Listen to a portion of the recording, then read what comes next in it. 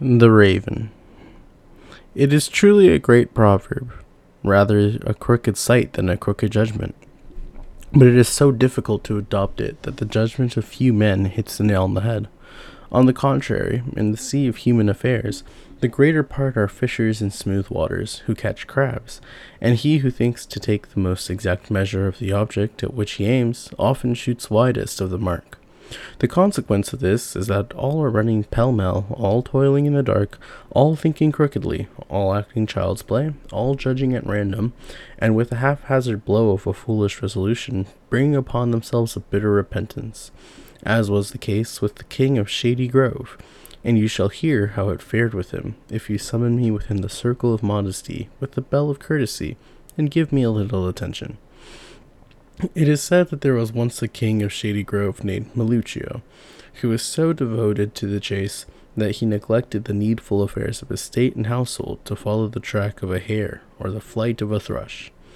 And he pursued this road so far that chance one day led him to a thicket, which had formed a solid square of earth and trees to prevent the horses of the sun from breaking through. There, upon a most beautiful marble stone, he found a raven which had just been killed. The king, seeing the bright red blood sprinkled upon the white marble, heaved a deep sigh, and exclaimed, "Oh, heavens! And cannot I have a wife as white and red as this stone, and with hair and eyebrows as black as the feathers of this raven?" And he stood for a while so buried in this thought that he became a counterpart to the stone, and looked like a marble image making love to the other marble. And this unhappy fancy fixing itself in his head, as he searched for it everywhere with the lantern of desire, it grew in 4 seconds from a picktooth to a pole, from a crab-apple to an Indian pumpkin, from barber's embers to a glass furnace, and from a dwarf to a giant, insomuch that he thought of nothing else than the image of that object encrusted in his heart, as stone to stone. Wherever he turned his eyes, that form was always presented to him which he carried in his breast, and forgetting all besides, he had nothing but that marble in his head. In short, he became in a manner so worn away upon the stone that he was at last as thin as the edge of a penknife. And this marble was a millstone which crushed his life, a slab of porphyry, upon which the colors of his days were ground and mixed, a tinder box which set fire to the brimstone match of his soul, a lodestone which attracted him, and lastly, a rolling stone which could never rest. At length his brother Gennariello, seeing him so pale and half dead, said to him, "My brother, what has happened to you that you carry grief lodged in your eyes, and despair sitting under the pale banner of your face? What has befallen you? Speak, open your heart to your brother. The smell of charcoal shut up in a chamber poisons people. Powder pent up in a mountain blows it into the air. Open your lips, therefore, and tell me what is the matter with you. At all events, be assured that I would lay down 1,000 lives, if I could to help you." Then Meluccio, mingling words and sighs, thanked him for his love, saying that he had no doubt of his affection, but that there was no remedy for his ill, since it sprang from a stone, where he had sown desires without hope of fruit, a stone from which he did not expect a mushroom of content, a stone of Sisyphus, which he bore to the mountain of designs, and when it reached the top, rolled over and over to the bottom. At length, however, after 1,000 entreaties, Meluccio told his brother all about his love, whereupon Gennariello comforted him as much as he could, and bade him be of good cheer, and not give way to an unhappy passion. For that he was resolved, in order to satisfy him, to go all the world over until he found a woman the counterpart of the stone. Then, instantly fitting out a large ship filled with merchandise, and dressing himself like a merchant, he sailed for Venice, the wonder of Italy, the receptacle of virtuous men, the great book of the marvels of art and nature. And having procured there a safe conduct to pass to the Levant, he set sail for Cairo. When he arrived there and entered the city, he saw a man who was carrying a most beautiful falcon, and Gennariello at once purchased it to take to his brother, who was a sportsman. Soon afterwards, he met another man with a splendid horse, which he also bought, whereupon he went to an inn to refresh himself after the fatigues he had suffered at sea. The following morning, when the army of the Star, at the command of the General of the Light, strikes the tents in the camps of the sky and abandon the post, Gennarello set out to wander through the city, having his eyes about him like a lynx, looking at this woman and that, to see whether by chance he could find the likeness to a stone upon a face of flesh. And as he was wandering about at random, turning continually to this side and that, like a thief in fear of the constables, he met a beggar carrying a hospital plasters and a mountain of rags upon his back, who said to him, "My gannet, sir, what makes you so frightened?" "Have I, forsooth, to tell you my affairs?" answered Gennarello. "Faith, I should do well to tell my reason to the constable." "Softly, my fair youth," replied the beggar, "for the flesh of man is not sold by weight. If Darius had not sold his troubles to a groom, he would not have become a king of Persia. It will be no great matter, therefore, for you to tell your affairs to a poor beggar, for there is not a twig so slender, but it may serve for a toothpick."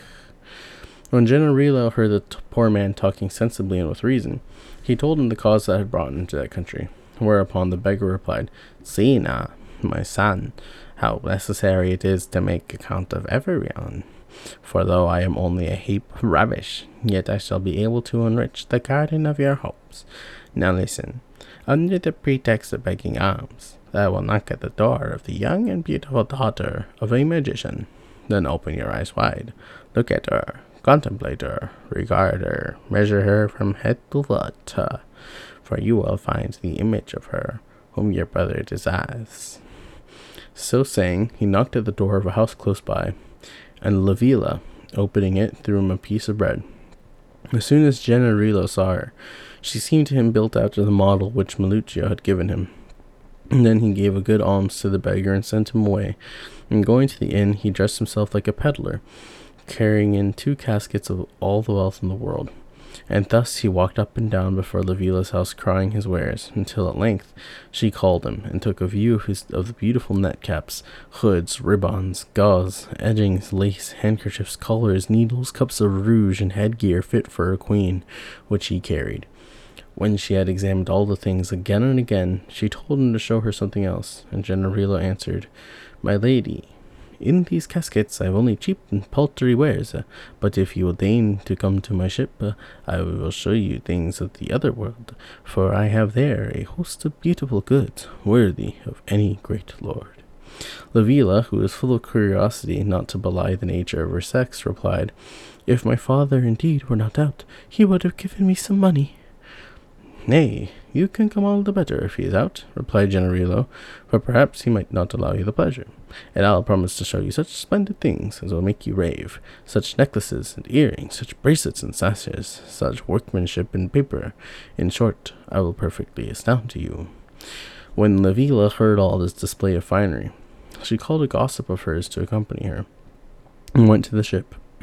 But no sooner had she embarked than Gennarello, whilst keeping her enchanted with the sight of all the beautiful things he had brought, craftily ordered the anchor to be weighed and the sails to be set, so that before Livilla raised her eyes from the wares and saw that she had left the land, they had already gone many miles. When at last she perceived the trick, she began to act Olympia the reverse way. For whereas Olympia bewailed being left upon a rock, Livilla lamented leaving the rocks. But when Gennarello told her who he was, whither he was carrying her, and the good fortune that awaited her, and pictured to her, moreover, Milluccio's beauty, his valor, his virtues, and lastly the love with which he would receive her, he succeeded in pacifying her, and she even prayed the wind to bear her quickly to see the coloring of the design which Gennarello had drawn. As they were sailing merrily along, they heard the waves grumbling beneath the ship, and, although they spoke in an undertone, the captain of the ship, who understood in an instant what it meant, cried out, "All hands aboard, for here comes a storm, and heaven save us!" No sooner had he spoken these words than there came the testimony of a whistling of the wind, and behold, the sky was overcast with clouds, and the sea was covered with white-crested waves, and whilst the waves on either side of the ship, curious to know what the others were about, leaped uninvited to the nuptials upon the deck. One man bailed them with a bowl into a tub, another drove them off with a pump, and whilst every sailor was hard at work, as it concerned his own safety, one minding the rudder, another hauling the foresail, another the main sheet, Gennarello ran up to the topmast to see with the telescope if he could discover any land where they might cast anchor. And lo, Whilst he was measuring 100 miles of distance with 2 feet of telescope, he saw a dove and its mate come flying up and alight upon the sail yard. When the male bird said, "Ruche, ruche," and his mate answered, "What's the matter, husband, that you are lamenting so?" "This poor prince," replied the other, "has brought a falcon, which as soon as it shall be in his brother's hands will pick out his eyes. But if he does not take it to him, or if he warns him of the danger, he will turn to marble." And thereupon he began to cry, "Ruche, ruche." And his mate said to him, "What, still lamenting? Is there anything new?" "Aye, indeed," answered the male dove. "He has also brought a horse, and the first time his brother rides him, the horse will break his neck. But if he does not take it to him, or if he warns him of the danger, he will turn to marble." "Ruche, ruche," he cried again. "Alas, with all this ruche, ruche," said the female dove. "What's the matter now?" And her mate said, "This man is taking a beautiful wife to his brother. But the first night, as soon as they go to sleep, they will both be devoured by a frightful dragon. Yet if he does not take her to him, or if he warns him of the danger, he will turn to marble." As he spoke, the tempest ceased, and the rage of the sea and the fury of the wind subsided. But a far greater tempest arose in Genarilo's breast from what he had heard. And more than 20 times he was on the point of throwing all the things into the sea, in order not to carry to his brother the cause of his ruin. But on the other hand, he thought of himself, and reflected that charity begins at home, and fearing that, if he did not carry these things to his brother, or if he warned him of the danger, he should turn to marble, he resolved to look rather to the fact than to the possibility, since the shirt was closer to him than the jacket. When he arrived at Shady Grove, he found his brother on the shore, awaiting with great joy the return of the ship, which he had seen at a distance. And when he saw that it bore her whom he carried in his heart, and confronting one face of the other, perceived that there was not the difference of a hair, his joy was so great that he almost weighed down under the excessive burden of delight. Then, embracing his brother fervently, he said to him, What falcon is that you are carrying on your fist?" And Genarilo answered, "I have bought it on purpose to give to you." "I see clearly that you love me," replied Milluccio, "since you go about seeking to give me pleasure. Truly, if you had brought me a costly treasure, it could not have given me a greater delight than this falcon." And just as he was going to take it in his hand, Genarilo quickly drew a large knife which he carried at his side, and cut off its head. At this deed, the king stood aghast, and thought his brother mad to have done such a stupid act. But not to interrupt the joy of his arrival, he remained silent. Presently, however, he saw the horse, and on asking his brother whose it was, heard that it was his own. Then he felt a great desire to ride him, and just as he was ordering the stirrup to be held, Genarilo quickly cut off the horse's legs with his knife. Thereat the king waxed wrath, for his brother seemed to have done it on purpose to vex him, and his choler began to rise. However, he did not think it a right time to show resentment, lest he should poison the pleasure of the bride at first sight, whom he could never gaze upon enough. When they arrived at the royal palace, he invited all the lords and ladies of the city to a grand feast, at which the hall seemed just like a riding school full of horses, curvying and prancing, with a number of fools in the form of women. But when the ball was ended, and the great banquet had been dispatched, they all retired to rest. Genarilo, who thought of nothing else than to save his brother's life, hid himself behind the bed of the bridal pair, and as he stood watching to see the dragon come, behold, at midnight a fierce dragon entered the chamber, who sent forth flames from his eyes and smoke from his mouth, and who, from the terror he carried in his look, would have been a good agent to sell all the antidotes to fear in the apothecaries' shops.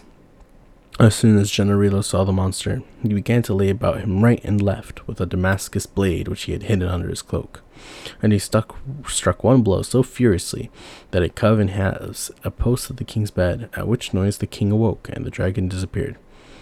When Milluccio saw the sword in his brother's hand and the bedpost cut in two, he set up a loud cry, "Help here! Hola, help! This traitor of a brother is come to kill me!" Whereupon, hearing the noise, a number of servants who slept in the antechamber came running up, and the king ordered Genarilo to be bound and sent him the same hour to prison. The next morning, as soon as the sun opened his bank to deliver the deposit of light to the creditor of the day, the king summoned the council, and he told them what had passed, confirming the wicked intention shown in killing the falcon and the horse on purpose to vex him. They judged that Genarilo deserved to die. The prayers of Livilla were all unavailing to soften the heart of the kid, who said, You do not love me, wife, for you have more regard for your brother-in-law than for my life. You have seen with your own eyes this dog of an assassin would come with a sword to cut the hair in the air to kill me. And if the bedpost, the column of my life, had not protected me, you would at this moment have been a widow. So saying, he gave orders that justice should take its course. When Generillo heard this sentence, and saw himself so ill rewarded for doing good, he knew not what to think or do. If he said nothing, bad. If he spoke, worse, and whatever he should do was to fall from the tree into the wolf's mouth. If he remained silent, he should lose his head under an axe. If he spoke, he should end his days in a stone. At length, after various resolutions, he made up his mind to disclose the matter to his brother, and since he must die at all events, he thought it better to tell his brother the truth, and to end his days with the title of an innocent man, than to keep the truth to himself and be sent out of the world as a traitor. So sending word to the king that he had something to say of importance to his state, he was led into his presence, where he first made a long preamble of the love he had always borne him. Then he went on to tell of the deception he had practiced on Livilla, in order to give him pleasure, and then what he had heard from the doves about the falcon, and how, to avoid being turned to marble, he had brought it with him, and without revealing the secret, had killed it in order not to see him without eyes. As he spoke, he felt his legs stiffen and turn to marble, and when he went on to relate the affair of the horse in the same manner, he became visibly stone up to the waist, stiffening miserably, a thing which at another time he would have paid in ready money, but which now his heart wept at.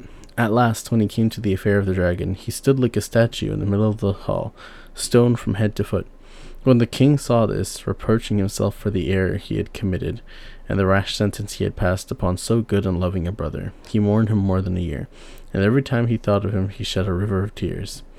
Meanwhile, Livilla gave birth to 2 sons, who were 2 of the most beautiful creatures in the world.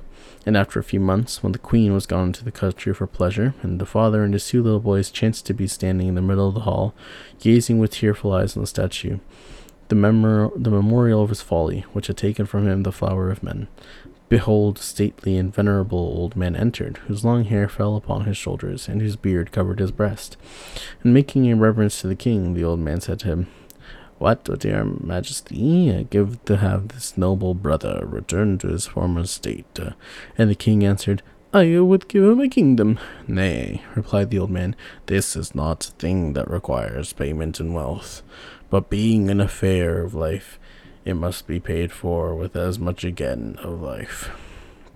And then the king, partly out of the love he bore Generillo, and partly from hearing himself reproached with the injury he had done him, answered, "Believe me, my good sir, I would give my own life for his life, and provided that he came out of the stone, I should be content to be enclosed in a stone." Hearing this, the old man said, "Without putting your life to the risk, since it takes so long to rear a man, the blood of these, your 2 little boys, smeared upon the marble, would suffice to make him instantly come to life." Then the king replied, "Children I may have again, but I have a brother, and another I can never more hope to see." So saying, he made a pitiable sacrifice of 2 little innocent kids before an idol of stone, and besmearing the statue with their blood, it instantly became alive. Whereupon the king embraced his brother, and their joy is not to be told. Then they had these poor little creatures put into a coffin, in order to give them burial with all due honor. But just at that instant the queen returned home, and the king, bidding his brother hide himself, said to his wife, "What would you give my heart to have my brother restored to life?" "I would give this whole kingdom," replied Livilla, and the king answered, "Would you give the blood of your children?" "Nay, not that indeed," replied the queen, "for I cannot be so cruel as to tear out with my own hands the apple of my eyes." "Alas," said the king, "in order to see your brother alive, I have killed my own children, for this was the price of Generillo's life." So saying, he showed the queen the little boys in the coffin, and when she saw this sad spectacle, she cried aloud like one mad, saying, "Oh, my children, you props of my life, joys of my heart, fountains of my blood! Who has painted red the windows of the sun? Who has without a doctor's license bled the chief vein of my life? Alas, my children, my hope now taken from me, my light now darkened, my joy now poisoned, my support now lost. You are stabbed by the sword, I am pierced by grief. You are drowned in blood, I in tears. Alas, that, to give life to an uncle, you have slain your mother. For I am no longer able to weave the thread of my days without you, the fair counterpoises of the loom of my unhappy life. The organ of my voice must be silent, now that its billows are taken away. Oh, children, children, why do ye not give answer to your mother, who once gave you the blood in your veins, and now weeps it for you from her eyes? But since fate shows me the fountain of my happiness dried up, I will no longer live the sport of fortune in the world, but will go at once to find you again.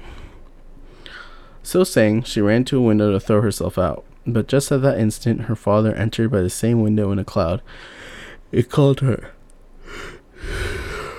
Stop, Villain. I have now accomplished what I intended, and killed 3 birds with 1 stone. I have revenged myself on Generino, who came to my house to rob me of my daughter, by making him stand all these months like a marble statue in a block of stone. I have punished you for your ill conduct in going away in a ship without my permission, by showing you your 2 children, your 2 jewels, killed by their own father.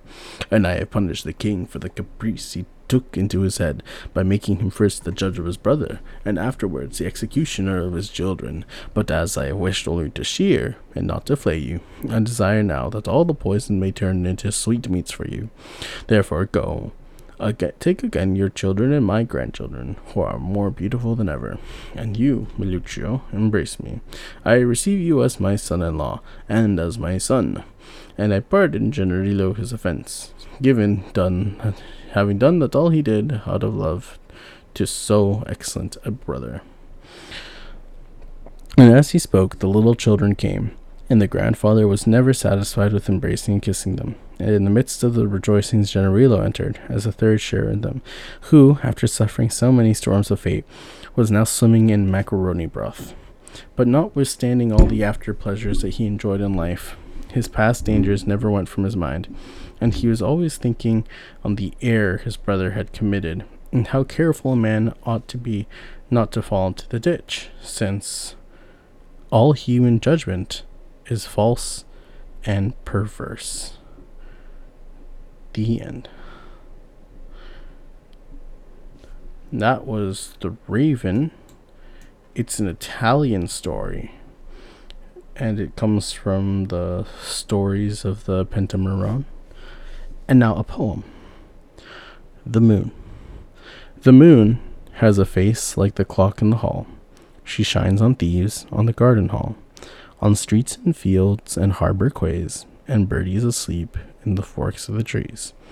The squalling cat and the squeaking mouse, the howling dog by the door of the house, the bat that lies in bed at noon, all love to be out by the light of the moon.